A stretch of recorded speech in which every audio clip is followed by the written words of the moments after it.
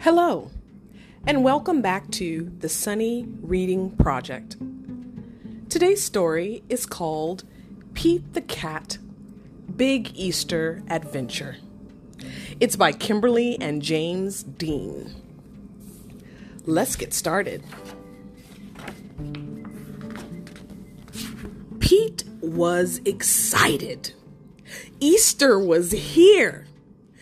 He couldn't wait for his basket of goodies. Jelly beans were his favorite. Uh-oh! His basket was empty, except for a note. Pete, please help. Find the eggs, paint the eggs, hide the eggs. Thanks. The Easter Bunny. Wear these. Pete put on the bunny ears and thought, a cat with ears like a bunny? Now that was funny. Happy Easter, chickens. Do you have any eggs today? Pete asked. I'm helping the Easter Bunny. Sure, Pete. We have a lot of eggs, the chicken said. We are happy to help. But don't you need a bunny nose and a fluffy bunny tail? The chickens were right. A bunny nose and tail would be neat. Then Pete's costume would be complete.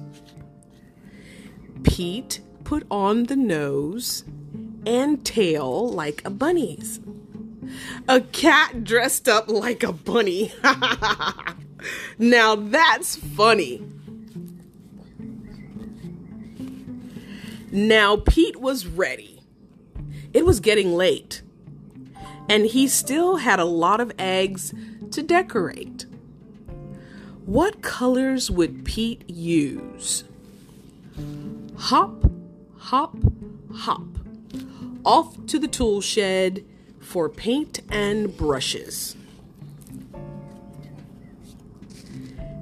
Pete couldn't wait to paint the eggs. Some eggs had one color, some eggs had two. Some eggs were red and some eggs were blue. When the egg painting was done, Pete had a basket full of bright, colorful, amazing eggs. Now hiding them would be lots of fun. But where, oh where, would Pete hide the eggs? Around the neighborhood for all of his friends to find.